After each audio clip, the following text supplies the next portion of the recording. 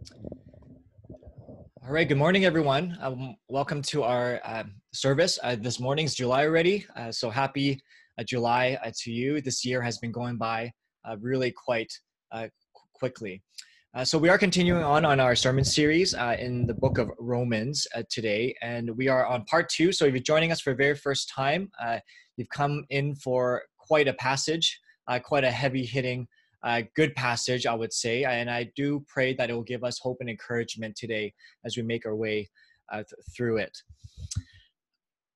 There's a man named Jack Swigert, and he was told in the space module to stir up the oxygen tanks.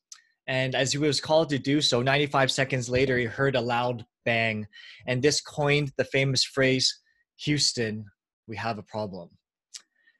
It was an Apollo 13 mission to land on the moon in 1970 that really made the famous movie Apollo 13 that many of us have watched. Bill Paxton, Tom Hanks, and of course Kevin Bacon, the guy who stirred up the oxygen tanks. And in fact, actually, the actual quote of it wasn't "Houston, we have a problem," but what he actually first said was, "Houston, we've had a problem here," but I digress. That doesn't really matter for those are accurate in terms of what people said.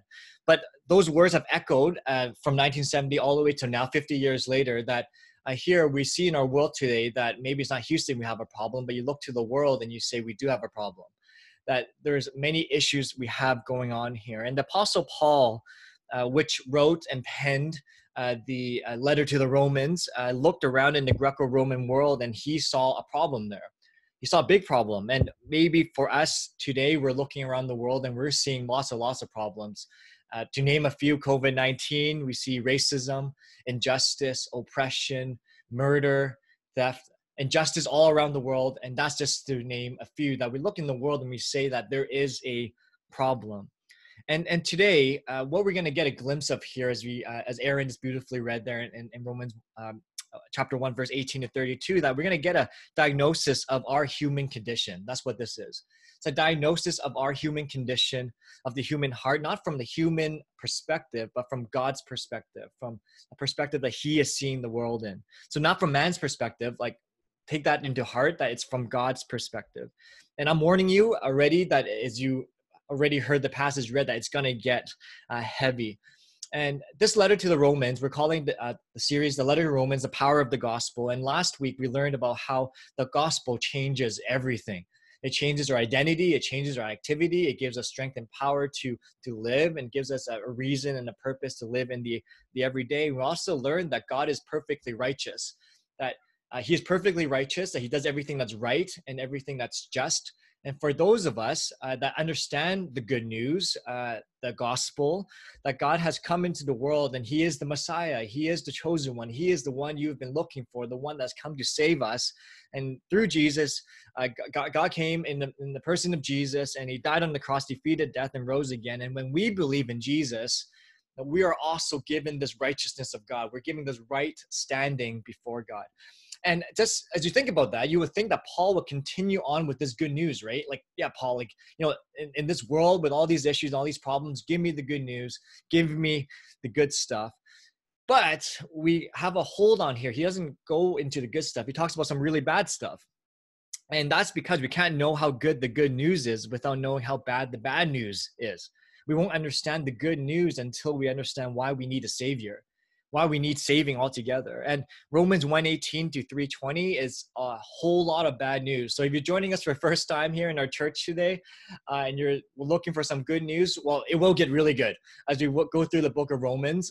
That's why we love book studies. You can't dodge passages, but it goes through certain themes. But it's going to be a lot of bad news for the next couple Sundays. You're like, oh man, Doug, you're such a bummer. Well, that's the text that we're going through, and it's needed for us to understand how good the good news is. Because in order to fix the problem, you need to identify the foundation of it, the source of it, the core of our issue as humans. And we always need to read scripture in context here. Like, we need to understand the framework. You don't, after all, when you receive a letter in the mail, if you still receive mail or an email, you never just read the beginning and then leave the rest of it. No, you read the whole letter through. So I do challenge you to read through the book of Romans on yourself if you haven't done so already, because you need to understand it in context. Could you imagine if you got a card and then you open the card and it says, uh, and it says, "Hey, old man," and that's all it says. And you're like, "Well, how should I read this? Am I supposed to be offended by this? Like, what what is this?" And then afterwards, it says, "Happy birthday from." Okay, it was a joke. Like it was a kind of a joke. There's a context to that comment. And I think the same way for us, as you read Romans and you read the letters, we need to understand the context of what Paul is speaking on here in the greater aspect. So last week was about the gospel. That's how we started off chapter 1. And there's a section we talk about today. And then in chapter 2, verse 1, he goes on saying, "You therefore have no excuse, you who pass judgment on someone else." So here Paul isn't condemning a certain group of people. He's actually saying all of humanity is broken, that no one has an excuse. No Jewish person, no Gentile, no one in all of creation has an excuse, because all of us have broken, have gone away from the way that God has created us to be. So Paul's not writing to condemn a specific group. Paul is writing to say we have a problem as humanity. And that's that you need to keep that in mind as we go into verses 26 and 27 later on. So the big idea for us this morning is this, that we all have a worship problem. That is really the issue that is going on here in chapter verses 18 to 32, that we all have a worship problem. That's the groundwork that Paul is laying on here. And what's the problem here? Well, I'm going to start off by talking about God's wrath. And then we're going to go into talking about how we have all rejected and exchanged God for something else. All of us, all humanity has done that. And then go on to say God gave us over to what it is that we want. So whatever we have exchanged God for, he has given that to us. He's like, if you want that, then you're going to get what you want. So let's get into the text here. Romans 1:18 starts like this: "The wrath of God is being revealed from heaven against all the godlessness and wickedness of people who suppress the truth by their wickedness." So what we see here right from the get-go is that there's such a thing as the wrath of God. And many people don't like talking about the wrath of God, because we like talking about the love of God, the mercy of God, the grace of God, whatever it is of God, the good things of God. But again, we can't understand the good things without the bad things. We can't understand how good the good news is without understanding how bad the bad news is. But yet, so there's some of us that don't talk about it at all. And there's some of us that rejoice in it too much. All right, we talk about it too much. Like we talk about it, that's all we're known for, the wrath of God, and that's all God is. And there's two ends of the spectrum. But what we need to understand here this morning is that there is such a thing as the wrath of God. And the wrath of God isn't man's wrath. It isn't God throwing a fit. It isn't God just getting angry. There's a righteousness and a love to it. And Paul switches from the gospel to talking about wrath because we need to understand what we've been saved to and what we've been saved from. That's what Paul is laying on the groundwork for. That God's wrath, it's not a fit again. It's God being righteous and holy, and it's his response to sin and evil in the world. A couple of weeks ago, I was going through a kind of binge watching, not a good thing. I don't recommend it. Netflix, spending way too much time in it. For those of you that understand, you know what I'm talking about. And I was watching a true crime drama about cases in the United States, and it's actually about serial rapists. So it's quite dark. I had to watch them. Like I had to find out if they ever caught the guy. I need to find out if there was ever justice done. Now they did catch the guy. Now, would it be loving and righteous if the policeman who caught the guy was said, you know what, you can go.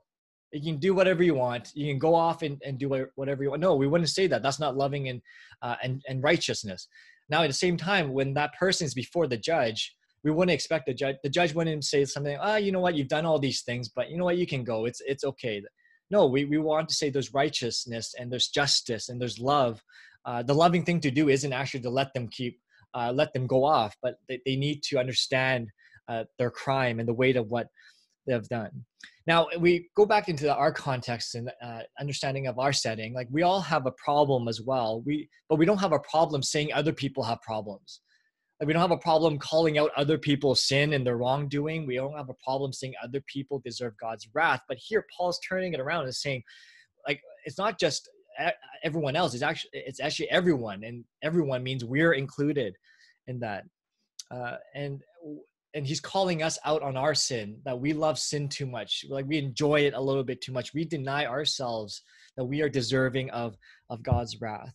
And this leads to a suppressing of the truth here by their wickedness. because of this, we don't want to talk about ourselves. We suppress the truth of the gospel, of us realizing our brokenness, and we suppress it, just like how, you've gone swimming before, you have a pool noodle or you have an inflatable ball and you try to press it down into the water. Well, that's kind of the understanding of this word. You try to suppress it, but sooner or later the truth comes out, because that's God's truth. That's his gospel. That's how it is, whether it's in this world or in the next. So he goes on in verse 19 here, since what may be known about God is plain to them, because God has made it plain to them. For since the creation of the world, God's invisible qualities, his eternal power and the divine nature has been clearly seen, being understood from what has been made, so that people are without excuse.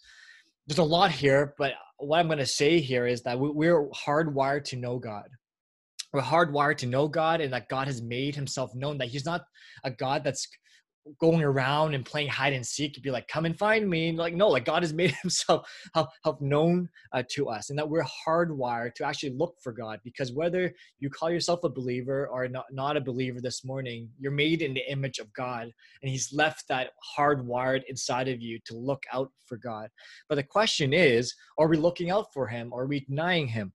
Are we paying attention to what he's saying in nature, in all of creation, as you look out into the heavens? That could be a sermon of itself, but I'm going to continue on to some really meatier stuff coming up. So, for although they knew God, they neither glorified him as God nor gave thanks to him. Although they claimed to be wise, they became fools and exchanged the glory of the immortal God for images made to look like a mortal human being, and birds and animals and reptiles. Now, as Paul is going on his argument here, this is really important for us to understand. And the first question we have to ask here, he says this, like, for although they knew God, well, who is they here? Like, who is Paul referring to as they? And scholars say this, and I think in the context we understand this, who Paul is talking about is the Gentiles here. That it's they didn't know God, they didn't glorify God, they didn't give thanks to God. So Gentiles, anyone that's non-Jewish, that's who he's speaking to right now. But he's not going to let the Jewish people off, because he's going to get to them later, because the whole book of Romans is saying that God is redeeming all of humanity, Jews and Gentiles together. But he's saying here specifically, they, Gentiles, and that's most of us here, I would think, although they knew God, they never glorified him, nor they thanked him. This word for glory, glorify, means to give weight. So they never gave weight to what God said. I never gave weight to his words, never gave weight to the presence and the person of God, nor did they thank God. And this helps us this morning to understand, if we all have a worship problem, then we understand here how Paul has defined what worship is. Worship is giving weight to God, giving weight to what he says over our lives, giving weight to the person that he is, and also giving thanks to God. That's how our understanding of what worship is. Worship is giving weight and thanks to God. And we see here that he starts the argument saying it starts with a worship problem. You would think he goes talking about all the other things later on, that is an ethical problem, is a cultural problem, it's our understanding, it's our heart problem. No, he's saying it's a worship problem. It's what we put first and foremost in our lives, what we worship first, that dictates the rest of our lives. And because it starts with the worship problem, he goes on saying we exchange God, who should be at the forefront, should be at the top of our lives. We exchange the glory of the immortal God for other things. So imagine this: God gave you a gift, a great gift, and you open it, and instead of accepting it for what it is, you go back to the store and you exchange it. You exchange it for a PS4, you exchange it for your job, you exchange it for a spouse, you exchange it for a relationship.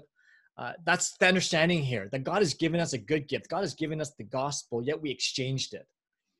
You exchanged it for the glory of something else. So we had the immortal God, the one that spoke and everything came into being. We exchanged that for something else that pales in comparison to who this God is. And the question we should be asking right now, and which most people, when they read this passage, they will say, well, why is God just so angry?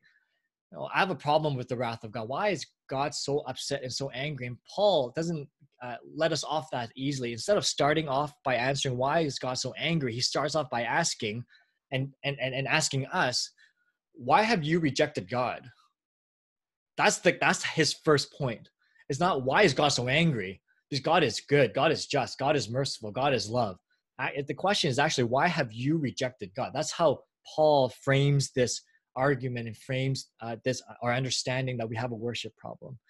So you might be thinking right now, well, what did we exchange? What have we given up? Another way of looking at this question, perhaps, is, well, what is it that you love more than God? What have you placed above God? And our whole lives are meant to be in response and worship, right? Like giving weight and thanks to who God is. But what is it that we love more than God? As James K. Smith puts it in his book, We Are What We Love, well, we are what we love. We are what we worship. We are what we put first and foremost in our lives. So we might say things like this in our lives, that we know God is good. We know God is just. We know, God, you're important and everything you have for me is good and perfect. But I choose my family first. But I choose my career first. But I put this relationship first before you. I put money and fame before you. I put my own desires and my own wants before you. Or as we see later on, we put my own sexual self-expression before you. So he starts off by saying, hey, you've exchanged whatever it is for instead of having God, you exchanged God for something else. And this leads to us understanding God's wrath and leads to us living in God's wrath and in his righteousness. And what do you think God's judgment looks like? You ever thought about that question? Like, what do you think God's judgment looks like? And often maybe it's depicted in culture and in movies that it looks like, God sitting on a cloud and smiting us, right? Like with with lightning bolts. Well, I have to say, I don't think that's biblical per se. Like, I don't think God's judgment, it's not lightning bolts. It's not a tsunami or an earthquake. God's judgment is actually giving us over to our own desires. Hear that. God's judgment, God's wrath in this context is actually giving us over to our own desires, because humanity, we exchange the glory of God for other things. Like later on in this text, 3 times the text says God gave them over because we exchanged, because we didn't worship God, because we have a worship problem. God gave them over, gave us over, for those that choose other things, over to whatever it is that we desire. And this meaning and word for giving up, giving over, means how God has loosened his grip. But some theologians and scholars say that it's actually more than just loosening the grip, that God has actually loosened the grip of the boat and also pushed it towards the direction that the boat is wanting to go. That's our understanding of this, that God gave them over. And Douglas Moo, in his great commentary on Romans, says, God does not simply let the boat go. He gives it a push downstream. Like a judge who hands over a prisoner to the punishment his crime has earned, God hands over the sinner to the terrible cycle of ever-increasing sin. So the judgment, and when we know we're living in God's wrath, is that when we're allowed to sin, that we're living in our own sin, that is us sitting in God's wrath. That is God's judgment. And I hear the cries, I hear in my own heart that, well, doesn't this sound unfair again? Doesn't this sound unfair? Why would God do such a thing? But what we need to wrestle with is that we can't have it both ways. We can't have the choice and not have the consequences. We can't have it both ways. We can't have the choice and not have the consequences. We choose to live in opposition of God. And because we choose something other than God, God gave us over to our choices. He's saying, well, isn't that what you want anyways? But yet we victimize God and saying, well, why would you let me do that, when we're the ones saying, well, we want to do this? So then we get angry, that God gets angry, but it was us who chose something else rather than him. Do you follow this? Do you follow what Paul is really saying here? So God gave people over to what they want. And the question is for us, should we be upset that we got what we wanted? But we are upset by this. And there's a reason why, because there's a problem. We know that this isn't the way that the world is supposed to be. And there's some that say the most wrathful thing that God can do with a sinful person is to give them over to what they want. And C.S. Lewis affirms this. He says that when you choose sin, the sin is eventually what you become. That when you choose sin, when you choose whatever it is that's not God, that's eventually what you are made up of. That is what you eventually become. And it's with that understanding and context that we go into Romans 24 onwards. Therefore, right? Because we have exchanged, because we've chosen something else other than God, because you wanted something else other than God already, therefore, God gave them over in the sinful desires of their hearts to sexual impurity for the degrading of their bodies with one another. They exchanged the truth about God for a lie and worshiped and served created things rather than the Creator, who is forever praised. Amen. So God gave them first over to sexual impurity. And there's a biblical understanding of what purity is. And this word for impurity here is corruption. So it's actually, we can either translate it as desires of their hearts to sexual corruption of the way that how it was not designed to be. So our biblical understanding of sex is within the covenantal relationship of marriage. And we build our Christian ethics, a marriage ethics, not just on one passage or on two passages, but we build a Christian marriage ethics on at least 47 passages in scripture of saying how it's between a man and a woman and how God has ordained it to be. That's how we understand marriage to be.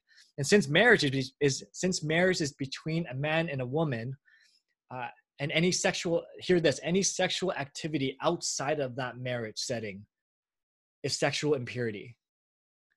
Anything. It's whether it's sleeping with your boyfriend or girlfriend, it's whether it's looking at pornography, whether it's child molestation, anything outside of that marriage setting, it's counted as sexual impurity.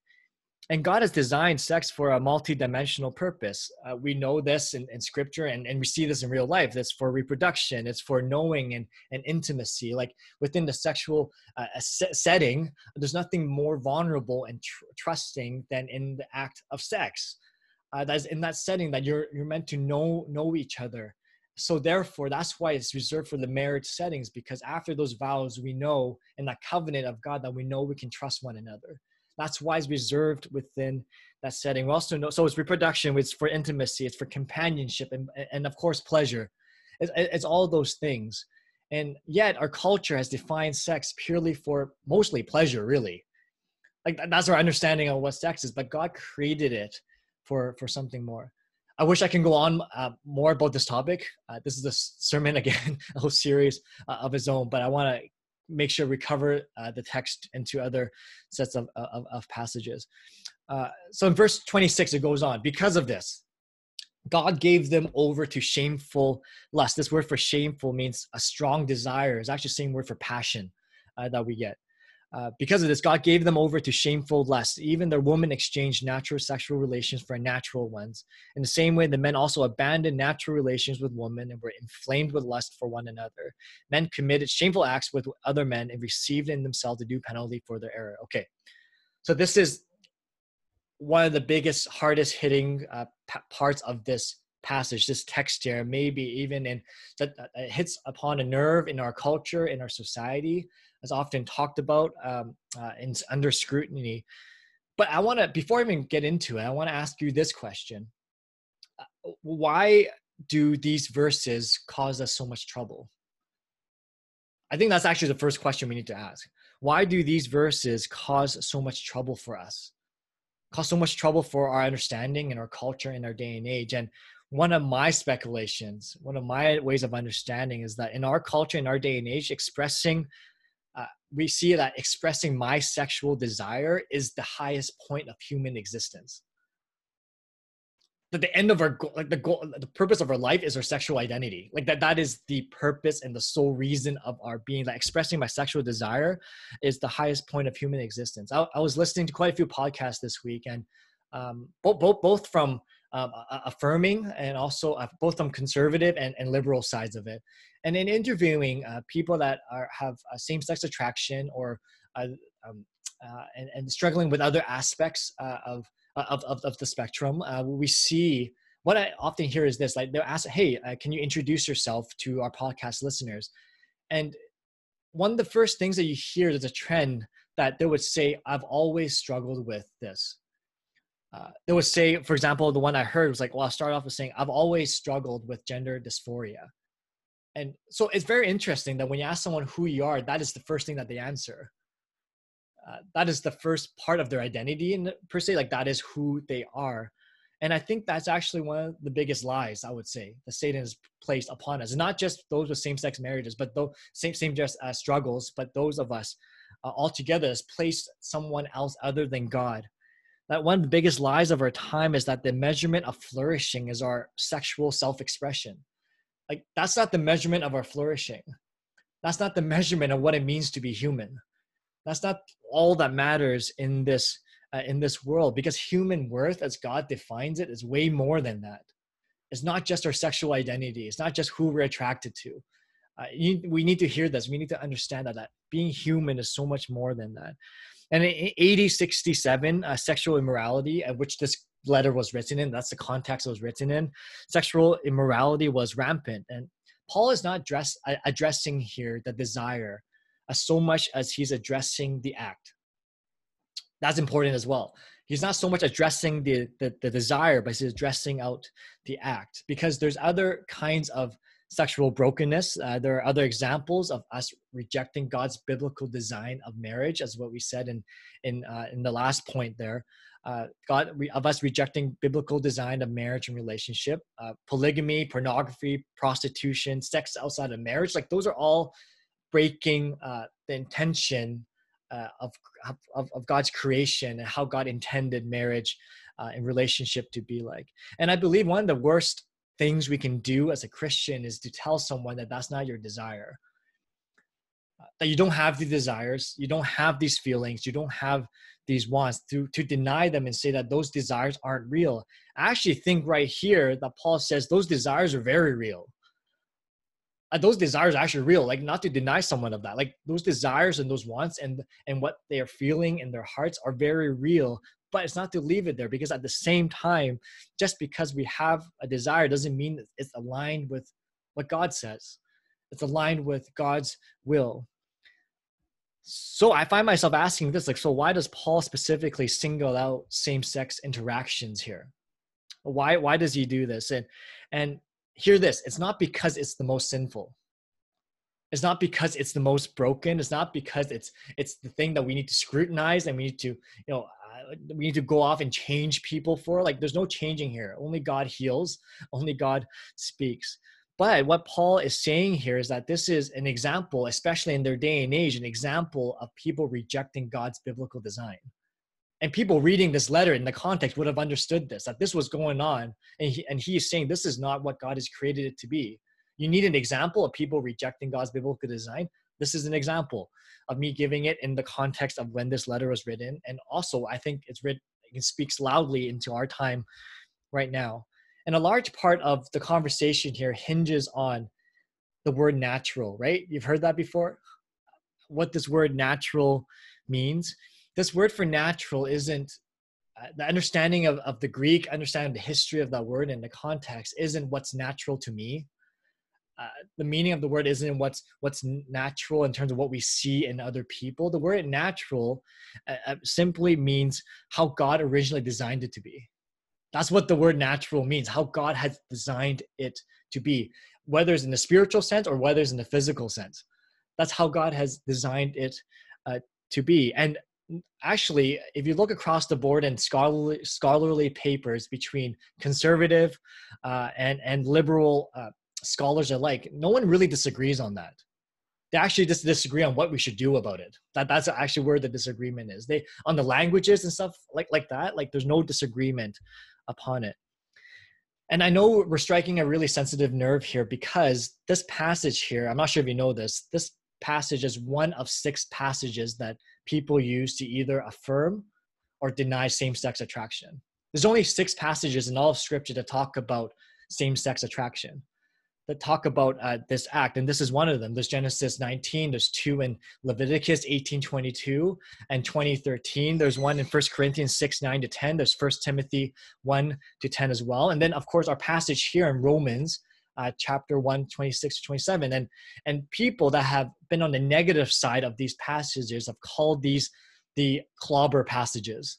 That Christians have used this to clobber on people with same-sex attractions. Or Christians have used this to load the 6 bullets of a gun to attack Christians.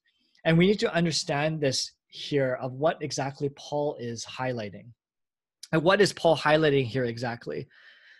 And I agree that the word homosexual and homosexuality is actually not found in Scripture at all.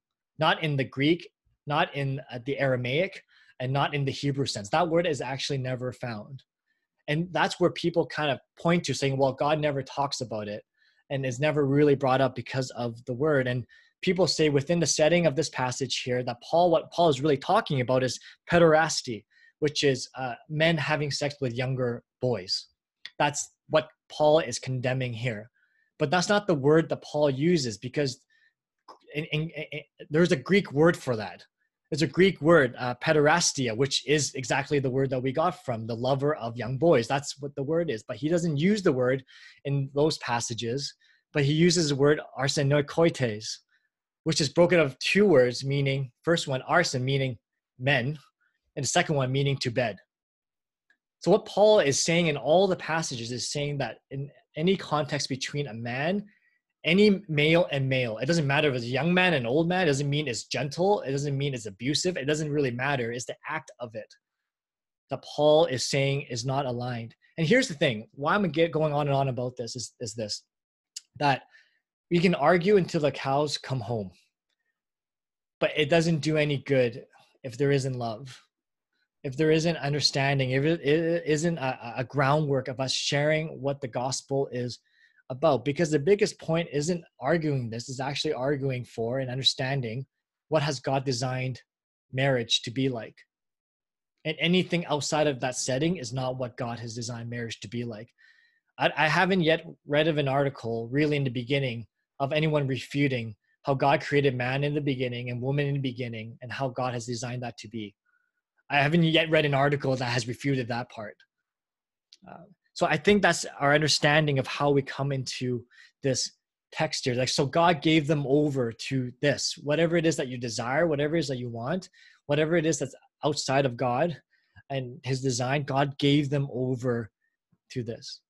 But I want to say this, that what does it mean for you to love? That's really the big question here. It's not to argue the points of the Greek, of the language. What does it mean for you to love? What does it mean for you to listen? For you to listen to the pain, to the hurt, to the rejection. And if you're a leader here this morning and you're working in ministry, you need to hear this, that we need to teach and lay the groundwork for biblical sexuality. And we can argue again all these points, but I keep coming back to the point in the beginning. Well, how did God create the world to be? Not the way that we see nature now, but how did God create things to be? Because what things were in the garden, that is perfection. Everything outside of that isn't. So what did God create things to be like in Eden? And that's where we start from. We don't work our way back. We work from away from the beginning to where we are now.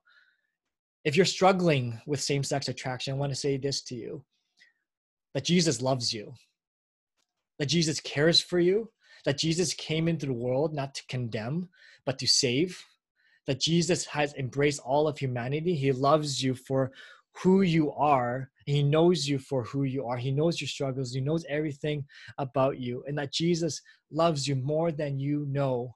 And it grieves me when the church has gone otherwise and said other things, when the church has not welcomed you into God's arms, because that's far, it couldn't be farther from the truth. God loves you for who you are. And you call yourself a Christian today, and you've had yourself some conversations like this, know this, that you're no different than anyone else. How dare you judge someone else because you are no better? That's what Paul is saying here. How dare you judge someone else for their sins when you are not any better than what Paul is writing about here? That we haven't lived up to that perfection than you. So we have to come alongside as people, as human beings, because as we're about to celebrate the Lord's Supper, we're all equal at the foot of the cross. There's a table and a seat for everyone in the kingdom that chooses to accept God for who he is. And here, especially in this, that God is saying, that Paul is saying here, that he's saying the act is not good. And that's why the word homosexual is not very good translation of the word, because he's denying the act, but not so much of the person. That you have these struggles. And he goes on saying that, like in verse 28 here, furthermore, just as in verse 28 here, in verse 28, he says this, furthermore, just as they did not think it worthwhile to retain the knowledge of God, so God gave them over to a deprived mind. That's what they did. He gave them over to this warped kind of thinking. And that's how we kind of see humanity being today.